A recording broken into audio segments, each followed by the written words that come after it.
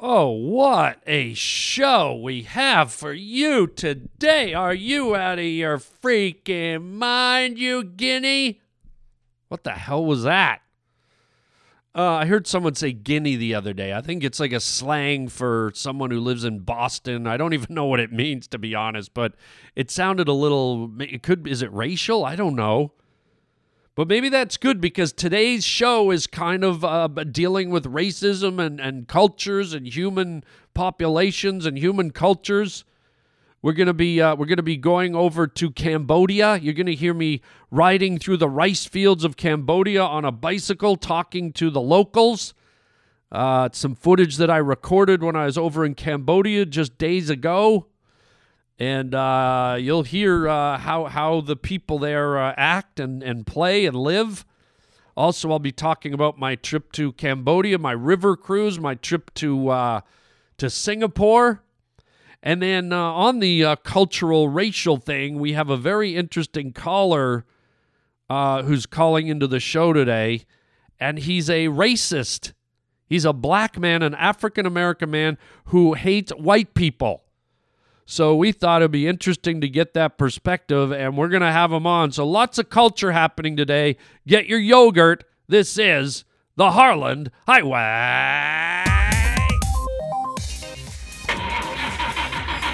I have an announcement to make. You're about to go down the Harland Highway. Lock the door.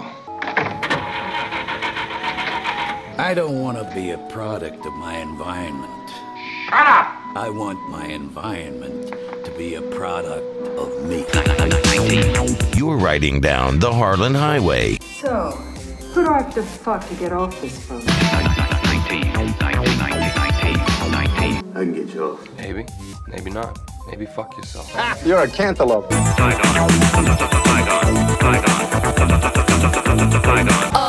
right, hold tight on the Harland Highway show. I'm ashamed, Big Daddy. That's why I'm a drunk. When I'm drunk, I can stand myself. Keep leaning on that tooter, Charlie, and you're gonna get a shot in the mouth. Act like a man! What's the matter with you? I wasn't really sure what was going on. You're listening to Harland Williams. The rest is bullshit and you know it. Okay, here we go. We're starting the show off with a little bit of intensity today, as we all hate racism. We don't like racism, at least I don't, and I hope you don't. But sometimes there are people who are racist, and they make no bones about it. They're proud of it, and we see it in all walks of life, all races, all cultures. And we have a gentleman on today who, for whatever reason, hates white people. He's an African-American man, and he's an admitted, out-of-the-closet racist towards white people. And when Roger dug this guest up, I thought, man, this might be interesting. You know, you don't often have, like, the full-blown, like, anti-white racist people, or we don't see or hear from them as much as we do when it's white people racist against other cultures and colors. So without further ado, Roger, let's connect this guy, Taylor Tate, and see what he has to say about his white racism. Oh, my God. Hello there, Mr. Tate. How are you today, sir? Well, I'm doing pretty good. How are you? I'm good, sir. If I'm being honest, I'm a little bit uncomfortable about this conversation we're about to have, but I think it's important to have it. Well, maybe I'm uncomfortable too. How about that? Okay, well, fair enough, but I think you're the one that's kind of bringing the argument. And according to all these interviews and all the documentation, and by your own admission, you are racist, full-out racist against white people. That's right. Okay, well, I'm a little alarmed with the blatantness of this, but maybe in order to get context, you can explain to us why you are racist against the white race. Well, because look at it, man. I mean, everywhere you look, everything white. Well, what do you mean? Well, everything white. Look around, man. Look up in the sky. What color the clouds? The clouds? Yeah, what color the clouds, man? Well, they're white. Okay, when I go to a hotel and I check into the room, I want to take a nap on the bed. What color the pillow? The pillows are white? And what color the sheets? White. And what color the motherfucking towels? Sir, if you can watch your language, the towels are traditionally white. I rest my case. I mean, why can't I check into a hotel and there be black pillows? Why can't I have black sheets? Why can't I dry my black body with black towels? Well, I don't know that there's any other reason that maybe it's white is such a neutral, maybe calm color. Oh, and you said maybe black isn't calm? Is that what you're saying? You're saying black is all ramped up and all heated up? Sir, if you could just calm down for a second. Oh, there you go. Look at that now. Maybe because I'm all heated up. Is that what you're trying to say? Maybe I'm all heated up like a black pillow or a black towel?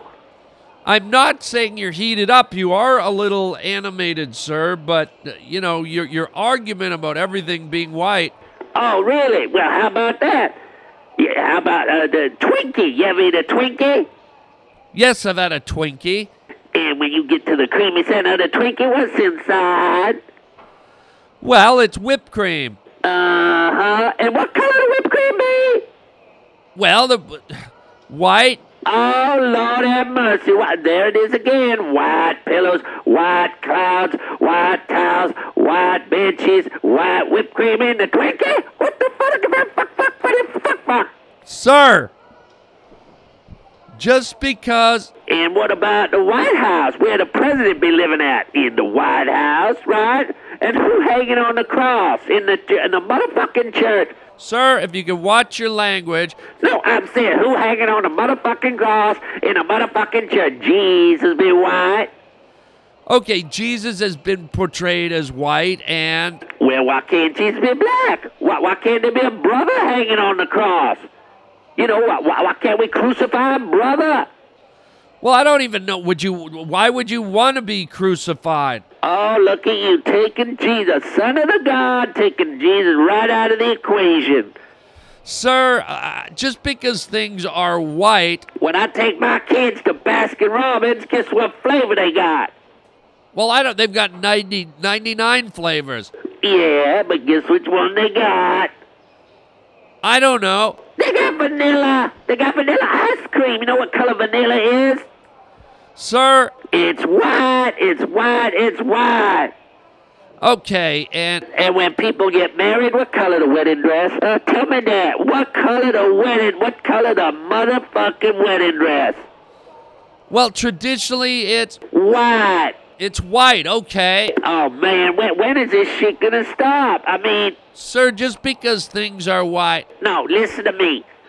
I was walking down the street the other day. I was at the mall. I come out the mall. I'm walking across the parking lot going to get in my car. Okay. And what do I see? I don't know, a cloud? Oh, now you getting smart with me? No, I'm just saying you were outside. You were referencing clouds. No, I did not see a motherfucking cloud. Okay, what did you see, sir? I saw me a fucking albino. A what? A motherfucking albino. An albino? Uh-huh, and you know what color that motherfucker was? Sir, if you could watch the language, albinos are traditionally... White as motherfucking white, like whiter than Casper the Ghost fucking left ball bag. Sir, yes, albinos lack the keratin or the melatonin or whatever it is, the pigment in their skin. And why ain't there no black albinos? That's what I want to know. There are black albinos. Uh-huh, and what color them black albinos be? Well, I guess the black albinos are white. Then how the motherfucker they be black if they white? Sir, what I'm talking about is the pigmentation in the skin. I don't need no motherfucking science class right now. Do I look like I'm a biology student? Well, sir, you're asking about the skin color of albinos. All right, let me ask it again. If I see a black albino... Okay. What color be the black albino? White. Oh, look at that. Now you even taking the color off the black man. What am I supposed to think? What am I supposed to tell my children? What am I supposed to tell my motherfucking children when all of a sudden a motherfucking albino who's supposed to be black is white? It's got nothing to do with... No, somebody somewhere got a motherfucking laboratory down in a basement somewhere, probably in a motherfucking White House. There's no laboratory in the bottom of the White House. And I think what they do, they bleaching black people so they can make them white. Sir, this is as far out as it gets. Oh, now you're calling me crazy. The white man calling the black man crazy because he exposed the white man. He take the lid off.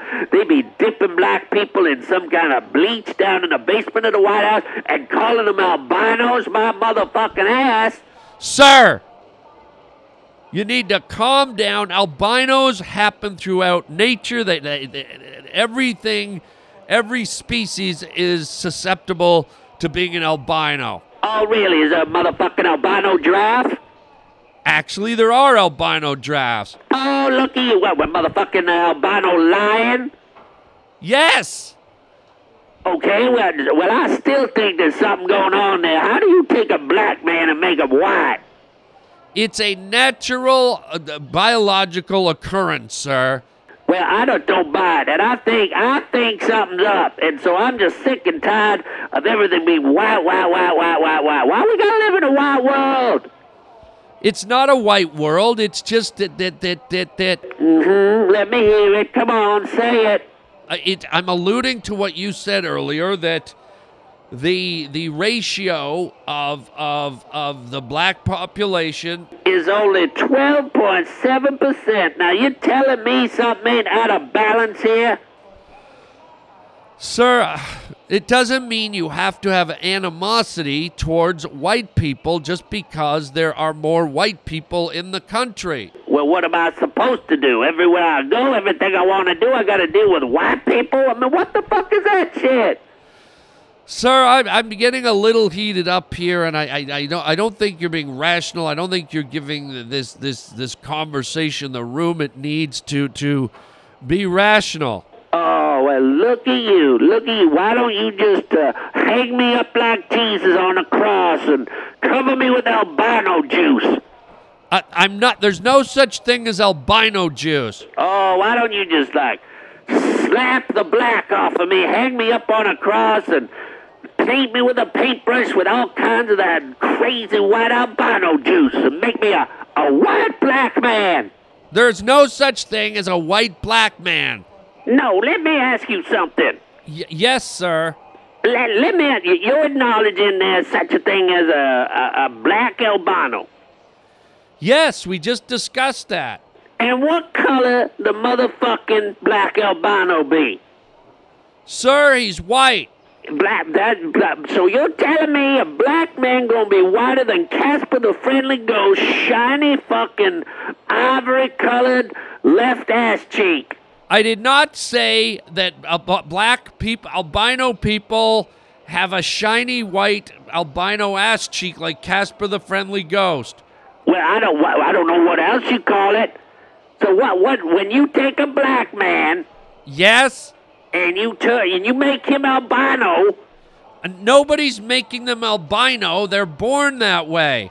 So you're telling me a black man being born white? Yes.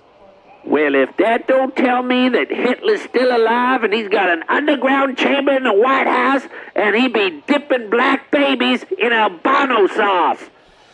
Hitler...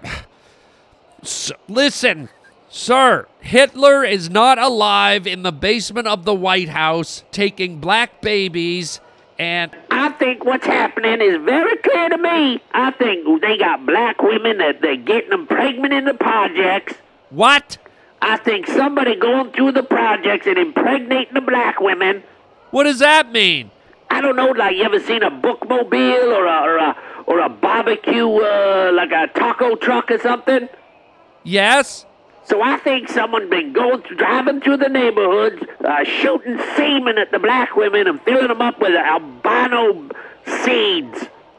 Filling black women with albino seeds. And then they get the pregnant women, they take them in the basement of the motherfucking White House, and Hitler's standing there, and he be pulling the babies out of their fucking motherfucking, and dipping them in albino grease. What the heck? Hitler in a taco truck in the basement of the White House? You heard me, motherfucker. That's why I hate you white people. You white people trying to turn the black people white. Motherfucker, go dip your face in barbecue sauce at Arby's, biatch. Holy crap. What the hell did that guy get it? That just spiraled into... Hold on. Hitler with the albino... Wow. See, this is why racism is such an ugly, horrible thing. And it doesn't matter what side it comes from. And it pains me that this man, this African-American man, has such hatred for white people.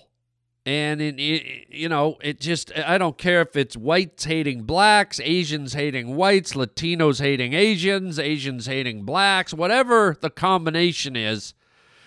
This conversation just illustrates how ugly racism is. And it breaks my heart. I'm sure all of you listening are just like, ouch. Because it just sometimes racism just seems so blind, doesn't it? Sometimes I feel like once a person has made a decision that they don't like another race of people, or they just look for anything to perpetuate their theories and their rationale to feed their racist sentiments. And it's awful, man.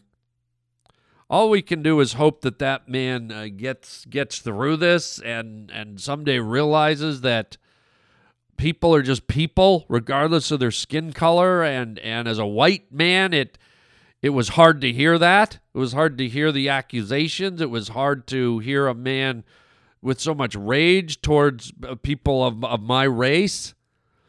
Ouch. Well, it's not reciprocated, man. I'm sorry you feel that way, but I can only speak for myself. I love all peoples, all colors, all religions, all races, and I certainly hope you can find some type of enlightenment and get to a place where you are more accepting of others, regardless of their skin tone. Wow. Let's put that. But what? He's calling back? Okay, maybe he's had a second. Put him on. Hello, Mr. Tate. And one more motherfucking thing. Yes, sir. Fuck you, honky. Ay. Oh, my God. Well, maybe he's not going to change, and that's nothing I can do about it. Let's move on. Let me get back to speaking of other cultures and other races. Let me get back to my trip that I did just a few weeks ago. Last podcast, I told you about the first part of it, being in Beirut and meeting and circulating with the wonderful people in Beirut. And then I jumped to the end where I told you I went to Hong Kong. And then in the middle of my trip, I went to Singapore and Cambodia. So let's talk about that little part of my wonderful trip. Oh, yes, the Far East. So I mentioned I was in Beirut, and then I did some stand-up comedy over there. Then on the back end of my trip, I stopped into Hong Kong for a few days just to see it, because I'd never been to China. But before I got there, after Beirut, I had a couple of days, and I decided to go to Singapore. And it was there I was able to walk around and get out, go to some of the restaurants and shops, and just cruise around in the town. And I wasn't there for very long, so it was limited. But what I discovered is a very modern, safe, clean, cosmopolitan city. It was really surprised me. I didn't know what to expect, and sometimes you get to these cities overseas, and there's a lot of hustle bustle, and you don't know if the streets are going to be dirty and cluttered and garbage strewn about and things like that. Like, as I said, in Beirut, It was a little more messy and a little more beat up, but Singapore was really clean and well groomed, and the plant life and the buildings and the architecture and the way society's structured, and very, very nice city. It's considered very, very safe. It's a mixture of Chinese people. And it's also a mixture of Singaporeans and just a real good vibe there. I didn't do a heck of a lot that's like culturally gonna jump out. I really just had time to walk around and see the shops and it was very modern. I mean, the shops were. It was like kind of walking around in Beverly Hills. It was like Gucci and Dolce and Gabbana and Prada and Rolex, and it was very kind of a high-end place, I gotta say. A lot of apartment buildings, but they're well kept, they're well groomed, and the cab driver was telling me like something like 60 or 70% of the whole population lives in these apartments. And they were kind of built very well, and they looked nice, and none of them looked run down, and they looked like they were kind of all situated in a grid where it kind of worked. Normally when you see a city overpopulated with apartment buildings, it gets kind of claustrophobic, and it looks a bit, I don't know, it can look a bit iffy, but in Singapore, they really organized it well, so everything looks really good. And he was also telling me that they have a mandate at the apartment buildings, which I thought was kind of cool, where they keep strict controls on the races of people that stay at the apartment buildings. Isn't that interesting? So they have quotas where there has to be a certain amount of Singaporeans, East Indians, Chinese, and they monitor it very closely, he told me. He said that if a Chinese couple moves out, a Chinese couple has to move in, and same goes for all the other races. So this way they're kind of forcing the integration of different races of people. They're not allowing a whole community to become Chinese. They're not allowing a whole community to become East Indian. They're forcing people to integrate. And I actually think that's a good thing. It doesn't mean that one culture has to give up their culture, but I think, we have all these cities across the world where we're like, oh, let's import all these immigrants and let's be the melting pot and let's do this. And more often than not, it doesn't work out that way. You get a lot of the different nationalities gravitating towards each other and creating communities that in essence become a displaced community of where they lived. Case in point, there's areas where you hear about in the UK and in France where Muslim populations have come and they've inhabited neighborhoods, and they call them no-go zones, where if you're not Muslim, you don't go there. They're painting this picture that is dangerous and you're not welcome and blah blah blah. And same in the United States. You've got areas where it's an all-black neighborhood. It's an all-Italian neighborhood. It's all Polish. It's all white. It's all Asian. And what happens is I think it kind of builds segregation to a degree. And it might build resentment to a degree because certain other cultures might not feel welcome in that neighborhood, or they might feel excluded, or they might feel like they don't belong. And that can happen. I mean, and so I thought that the model for Singapore was a really good one. That an apartment building, each apartment building was forced to have a certain quota of different races of people. And I think that keeps everyone intermingled, and it kind of prevents segregation. So I thought that was really cool, and it seemed to be working really well because, like I said, the city was modern and clean, and the people, everyone seemed really friendly and happy, and it was really nice. And again, it's one of these cities that's on the water. And I've never seen a more active boat harbor. I mean, there were like boats coming in and out. It was almost like looking at rush hour on a highway in America. You know, I'll see harbors here in the States, like in Boston or Virginia, or even here on the West Coast. And it's like, okay, you see ships coming in and out. But over there, man, it's just like, it's like a traffic jam. There are boats after boats. They're passing each other. They're zigzagging. When you fly in, you can see it. You're coming in right over the harbor, and it's just like, holy, I've never seen so many boats. And it kind of made me more aware on a global level because, you hear about on the news sometimes where the U.S. sends over some of its battleships. And they talk about keeping the shipping lanes open and the boating lanes open. And you hear about pirates going out on the sea and commandeering ships. And you're like, what? Pirate ships? Shipping lanes? What? And you're kind of oblivious to it. But then when you see it, when you see all these boats in motion and so many of them, you realize you're like, wow, what an industry.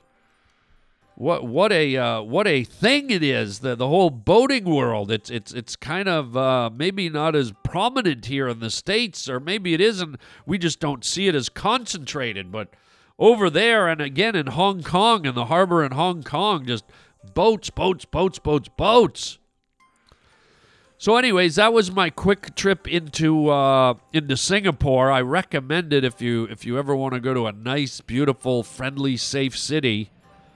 With a lot of culture and a lot of great architecture and everything else it offers. So from there, I flew over to Cambodia, where I think I told you last year I went on a river cruise down the Amazon. And so the same company that ran the river cruise down the Amazon that I did last year, which was unbelievable, they have a sister boat that runs a cruise down the river systems of Cambodia and Vietnam. So I didn't get into Vietnam, but I got on this boat, and we weaved our way through Cambodia, and it was fantastic. It was just great. It's a small boat. It only has, I think it's got about 20 rooms on it, and this thing is like a floating 5-star resort. I mean, it's just, the food is immaculate. The food is amazing. The service is amazing. And basically, we just float down the giant rivers through Cambodia, and every day they put us on these smaller boats, these motor boats, and they take us into shore. And basically, we are able to bicycle. They provide bikes. And we ride for miles and miles all day and all afternoon, taking a break at lunchtime. We go back to the main boat. But in the morning and afternoon, we ride through all the little obscure villages, down dirt roads, through little towns in Cambodia. We stop in at schools. We stopped in at temples, and we got to sit with the monks and hear them chant and sit and talk with them. We got to go in and meet the school children. I got to go into the school, and they asked me to, it was such a treat that they have it's like a one-room schoolhouse. And they got all the little boys on one side of the room, and all the little girls sit on the other side, and they wear these little uniforms. And they're just the sweetest kids. And they asked me to do something for the classroom. And so I stood up at the front of the class, and I got a big magic marker, and they had a big whiteboard at the front of the room, and I drew a great big Tyrannosaurus Rex, because I figured kids love dinosaurs and monsters. So I drew that for the kids. And if you want to see footage of that, you can go to my Instagram. I posted that on my Instagram. My Instagram address is @HarlandWilliams, and you can see me in the classroom with these kids. And I got to tell you that the children of Cambodia don't have a lot. They don't have a lot, but my God, they are so full of life, so full of joy. They are peaceful children. They're happy children. I think they're raised from a very spiritual place through the wisdom and the teachings of Buddha. And they're taught about harmony and peacefulness and joy and happiness. It's not kind of the religion we get taught through the Catholic Church or through any other religion. The Buddhist religion is more about psychology than it is about hardcore religion. And so the Cambodian people have a real gentleness to them. They have a real spiritualness to them and a softness. They seem very kind and compassionate and loving and generous. And oh my God, it's just incredible.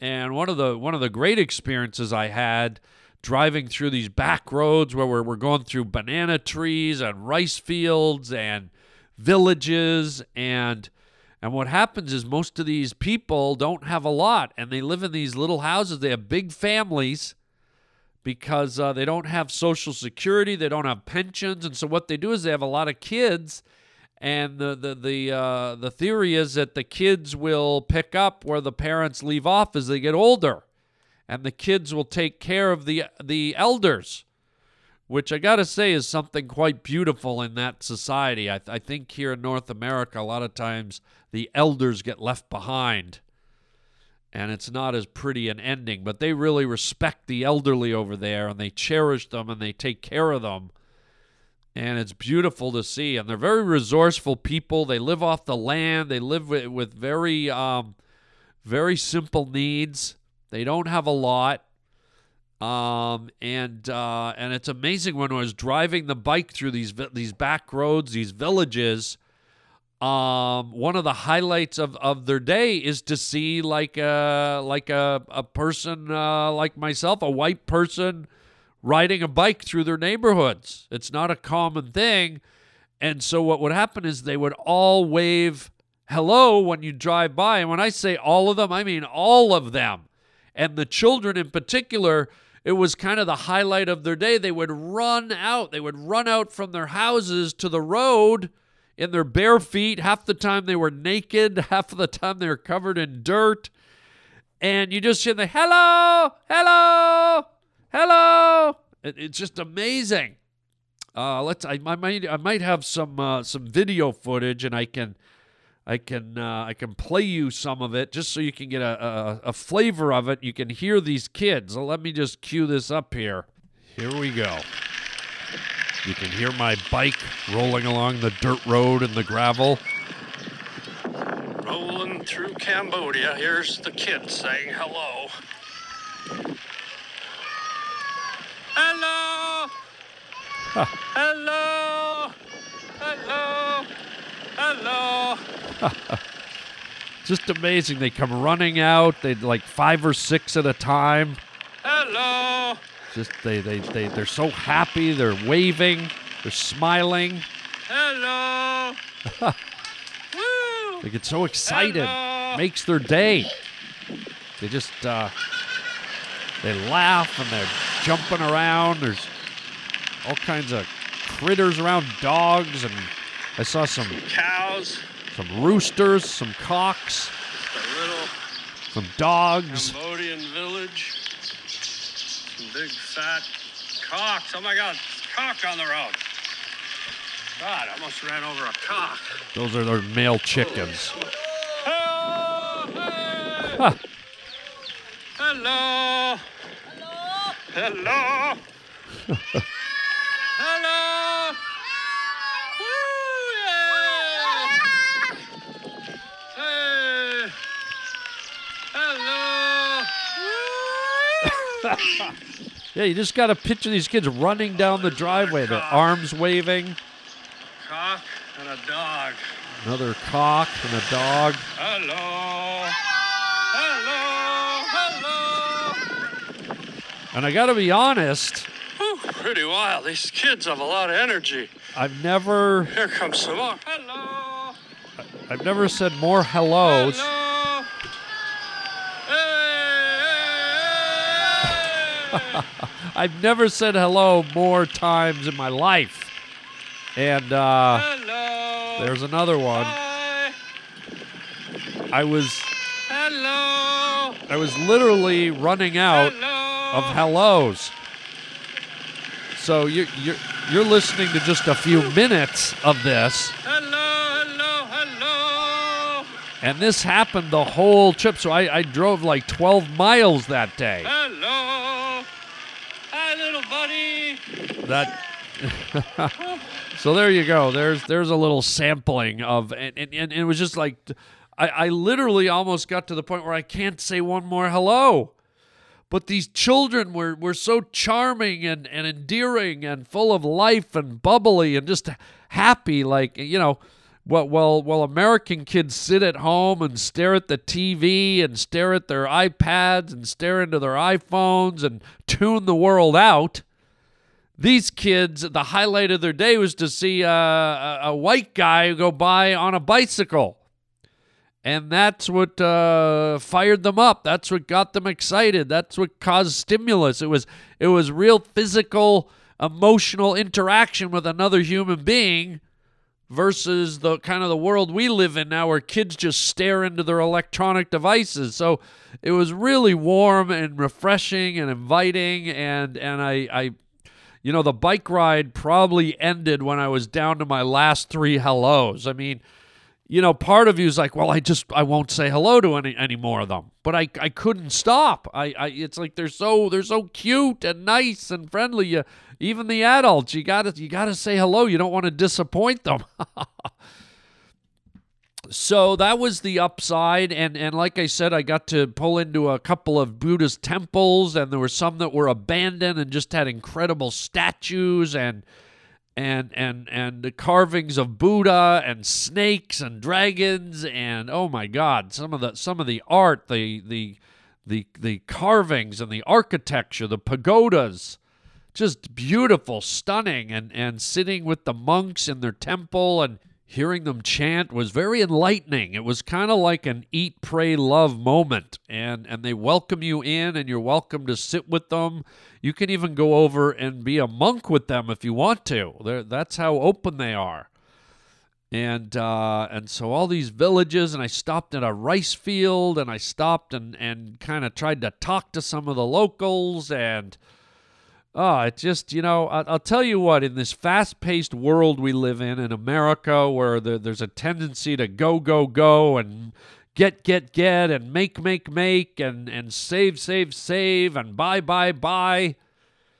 It's really a head-turner when you immerse yourself in a culture that really they have a small one-bedroom house on stilts in a muddy field with 9 children, 8 dogs, 3 cows, 12 chickens, and no electricity, no air conditioning, no ceiling fans, and they just hang around the house all day and make do and find a way to live. And I hate to say it, guys. I hate to rub it in, but whenever I stopped, whenever I saw these people, there was more fulfillment, more happiness, more glee in their faces, in their bodies, in their minds, in their spirits than you see in most people back here in the good old USA or any of the kind of civilized, more modernized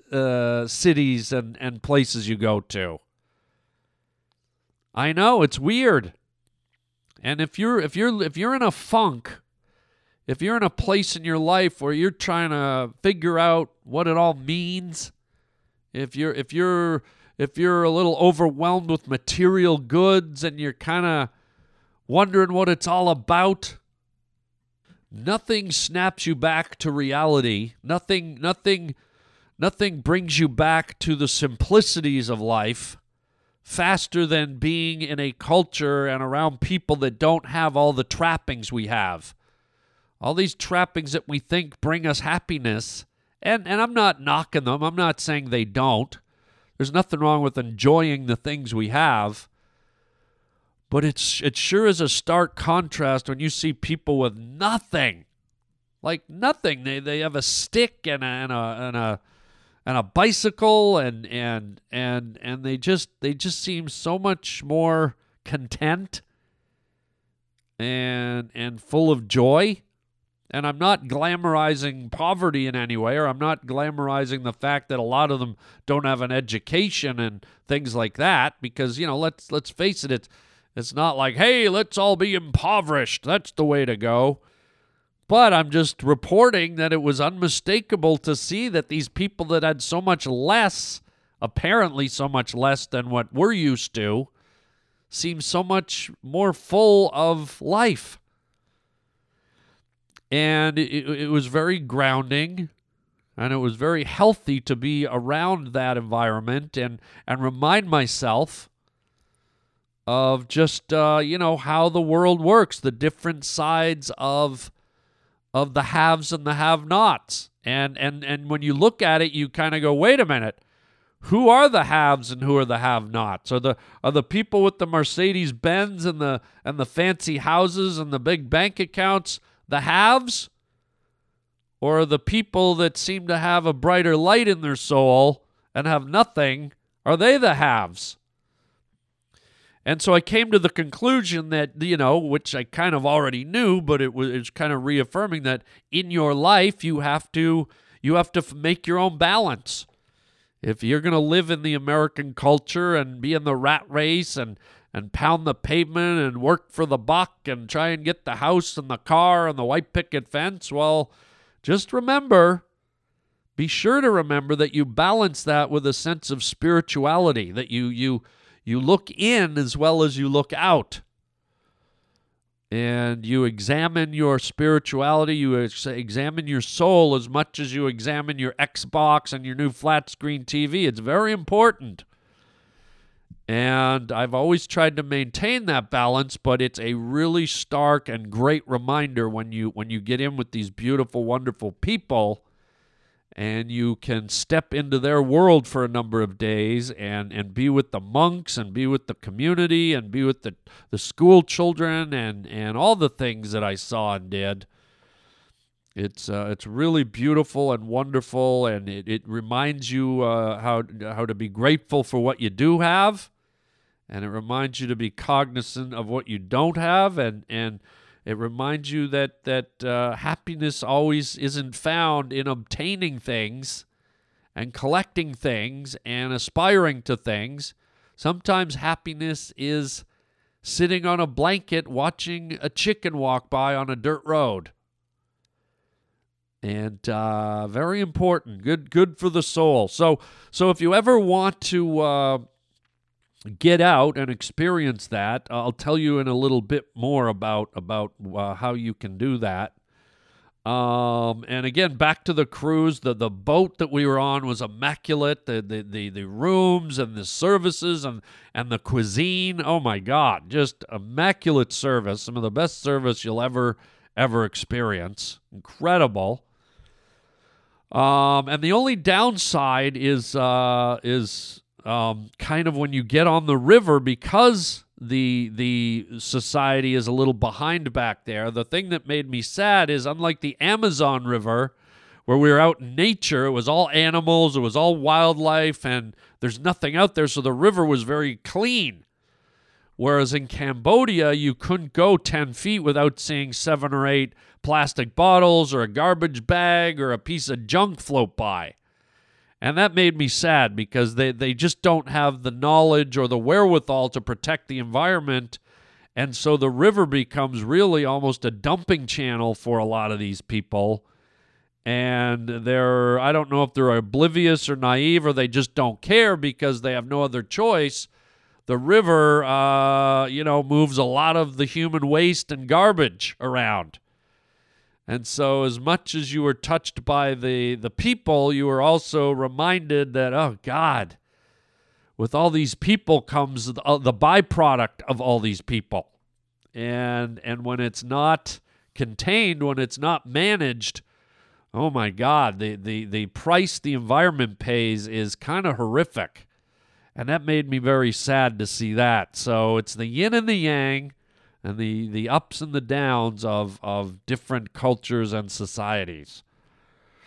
So very enriching, very good to see, good physical activity, lots of biking, great food, great people. And if you want information I can't recommend enough this company.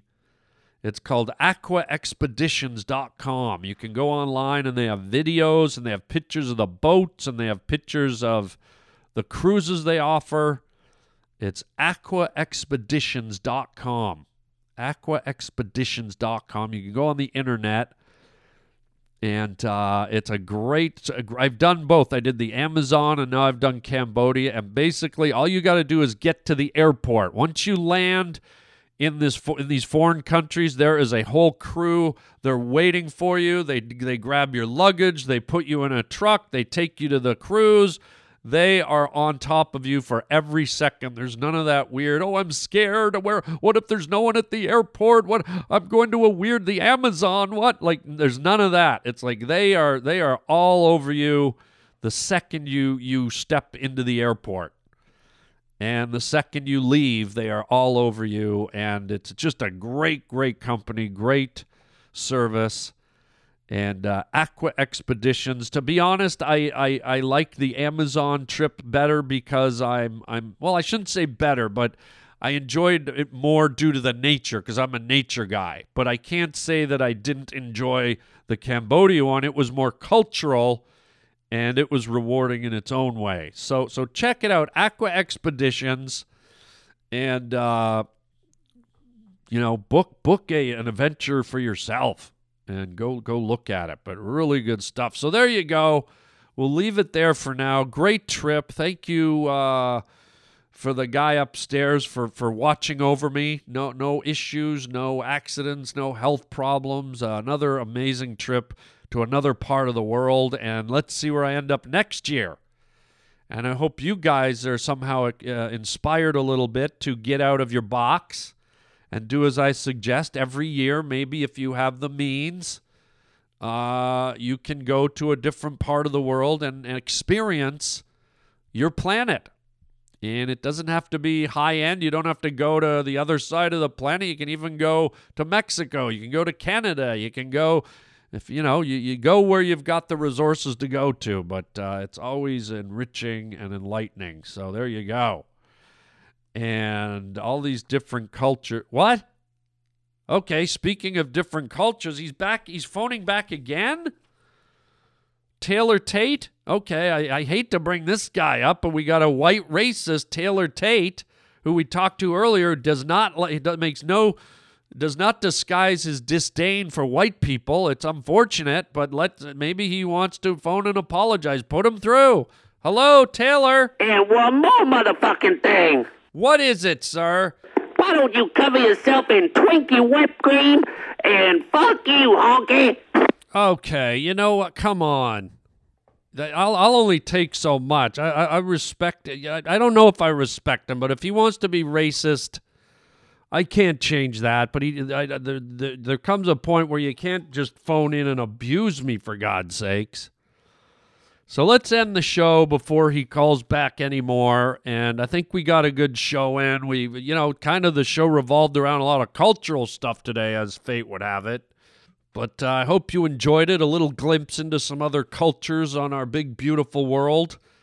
And as we can see from today's show, you always have the yin and the yang, the positive and the negative. But maybe one day we'll all live in a harmonious, wonderful place where there is no more racism and everyone just embraces each other's beautiful, wonderful human spirits. Wouldn't that be nice?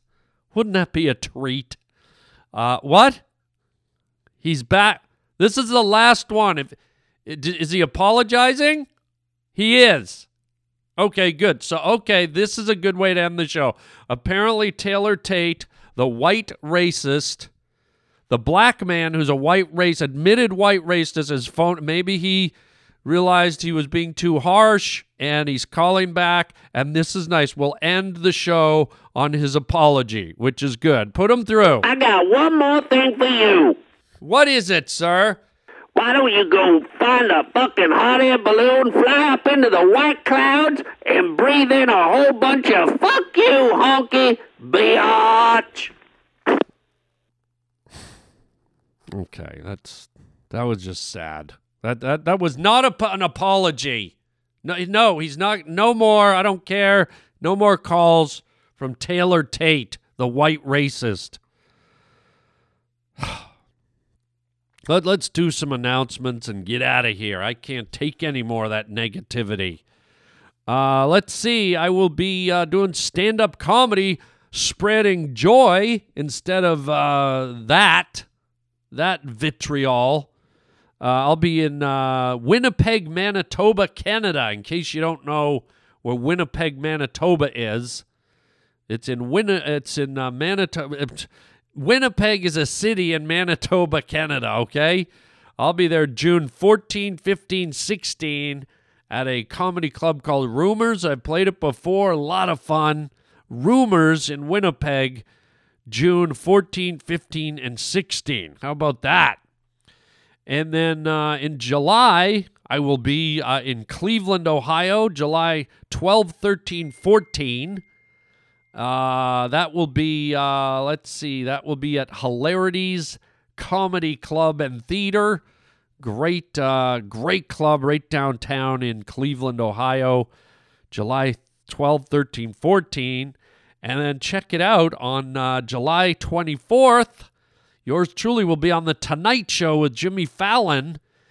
And I'm probably going to be promoting my new comedy special, Caramel Corn the Pug, which I know I've been teasing you with for almost a year. But we're finally going to release it in July, and I will be promoting that on July 24th on The Tonight Show with Jimmy Kimmel. So a lot of cool stuff coming up. Go to my website, harlandwilliams.com, and you can click on the stand-up comedy link and get all those dates. You can even pre-order your tickets on my website, harlandwilliams.com. While you're there, check out our store. We have a little store full of T-shirts and movies and artwork and DVDs and books and all kinds of cool stuff. What else? What else can I tell you? Be sure to get our free app on your cell phone. Just go to your app store, type in the Harland Highway Podcast, download it for free. You get the latest 50 episodes for free. And if you're a hardcore Harland Highway fanatic and you want every episode we've ever recorded for $20, you can become, excuse me. Oh, I just swallowed a bug.